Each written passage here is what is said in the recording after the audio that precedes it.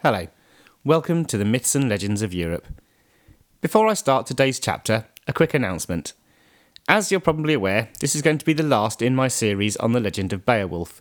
In 3 weeks' time, because I'll be taking a week's gap, I'll be coming back with an announcement of what we're going to do next on this podcast series. In the meantime, though, I've just realised that I have 26 chapters on the myths of ancient Greece associated with my other podcasts, The Myths and History of Greece and Rome. In order to make this podcast complete, I'm going to add those 26 episodes immediately after the Beowulf series to this podcast. So, for those of you who don't listen to the Myths and History of Greece and Rome, I hope you enjoy these 26 chapters. For those of you that do listen to my other podcast, then please feel free to ignore them and come back in 3 weeks' time for the announcement about what comes next. Okay, the legend of Beowulf. Chapter 5, Beowulf's Barrow. Beowulf, the great king of the Geats, was dead. He had succeeded in his final quest, despite being a very old man, and the dragon who had guarded the hoard of treasure had been vanquished. The fire-breathing monster would no longer terrorise his people or any other peoples, and the Geats were suddenly in possession of a significant quantity of gold and jewels. Wiglaf looked down at his master. It was a terrible and hard sight for the young man to see the king of the Geats lying dead on the ground. Not far away, the guardian of the hoard also lay dead. Wiglaf looked from one to the other and bowed his head for a few minutes. As he stood there, he contemplated the last battle of Beowulf. He realised that his leader had given his life in order to obtain the hoard. His death meant the Geats would be wealthy. He had given his life for his people.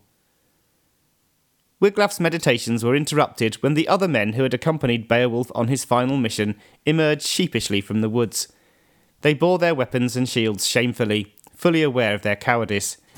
They laid down their arms where the old man lay and looked at Wiglaf. Wiglaf, son of Weohstan, turned and regarded the late arrivals with something approaching utter disdain. Presently he spoke. "This man, the great Beowulf, gave you all the gold and war gear which you wear. When he sat at the ale bench, he would often give out the best chainmail and helmets to those who he trusted to be there with him in battle. Well, it was wasted on you lot, wasn't it? God gave him such strength, he was able to avenge himself with his own courage and his own weapon. I was ill-equipped to help him in his fight, but I supported my kinsman all the same. I gave more than I really had in order to aid him when it was most needed.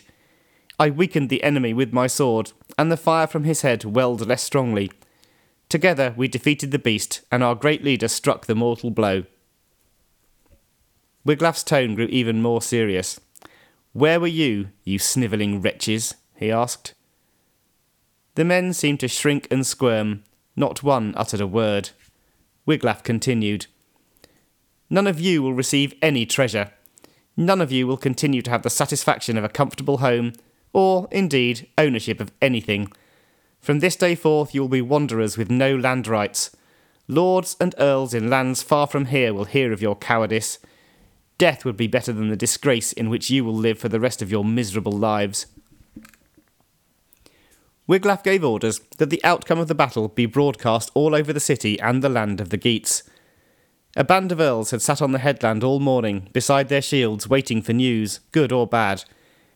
Many of them had been expecting the worst, and thinking that their great leader would not be seen alive again in his kingdom. The rider dispatched to carry the bad tidings did not try to sugarcoat the news. He called out, "The Lord of the Geats lies on his slaughter bed. Our loving provider lies dead by the poison of the dragon. The enemy has also perished, vanquished by the knife of our fallen leader. Weohstan's son Wiglaf abides there with Beowulf. The living lord waits with a weary heart on the dead one. The death of our king, when learned about by the Franks and the Frisians, forebodes a time of wars for our people. We will receive no mercy from the Merovingian king. The Swedes will not deal fairly with us either. They will attack us when they learn of the demise of our leader.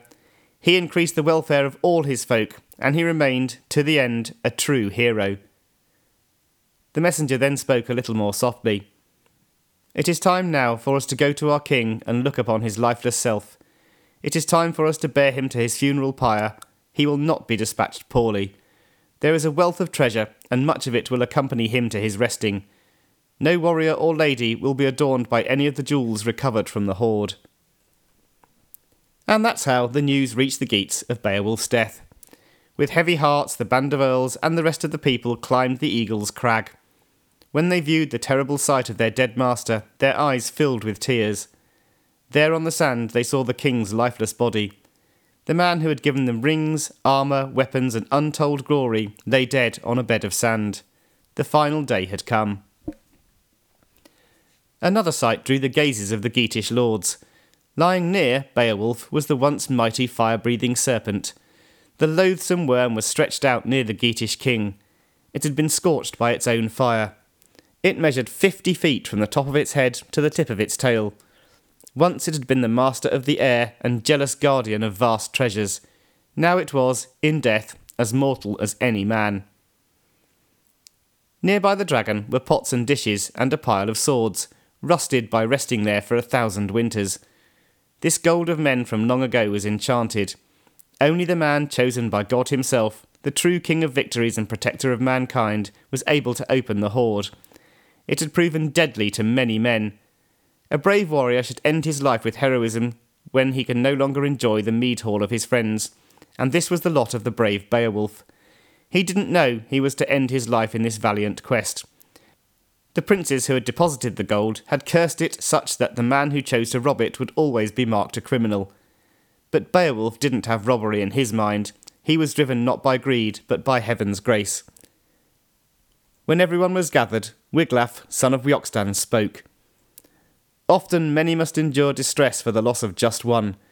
We tried and tried to persuade the great Beowulf not to take on this daunting foe, but although we urged him as strongly as we could, he still chose to take on the task. Much as we begged him to leave the hoard untouched and allow the serpent to continue its jealous guard, he would not be swayed.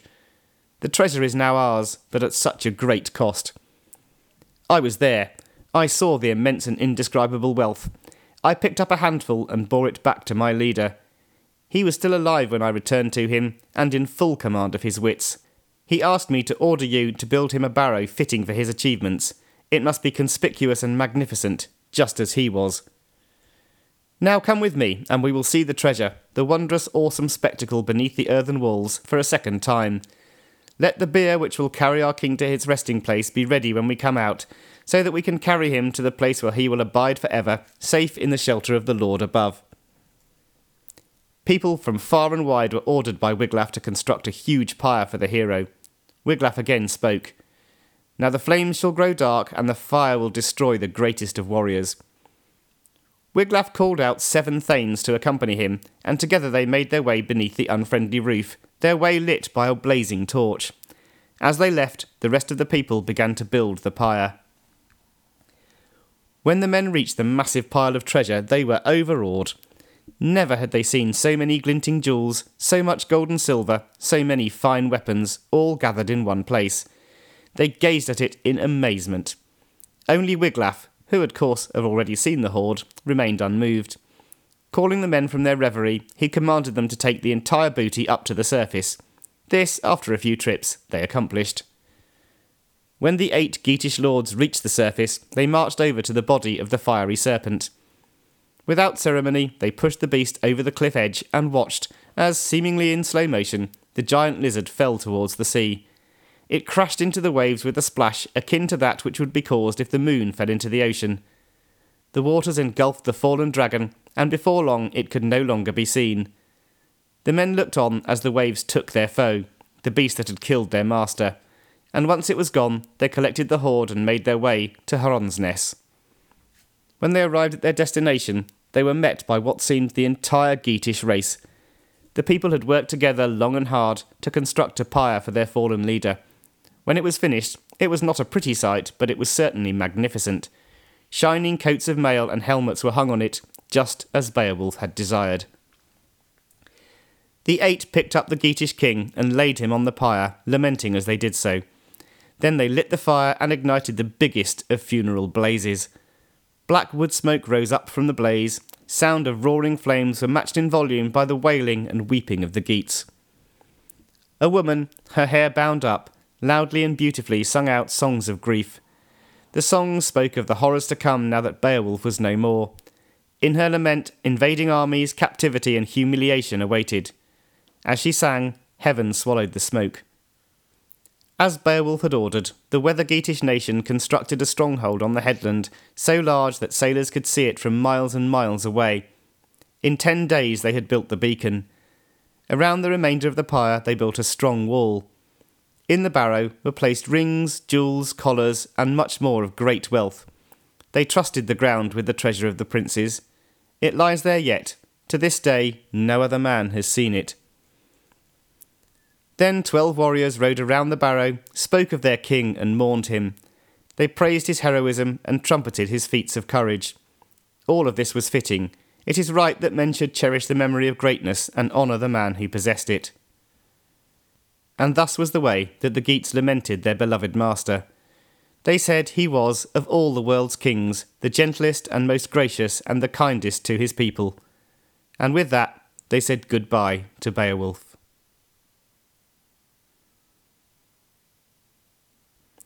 In 3 weeks' time, as I said at the beginning of this chapter, I will make an announcement as to what's going to happen next on this podcast.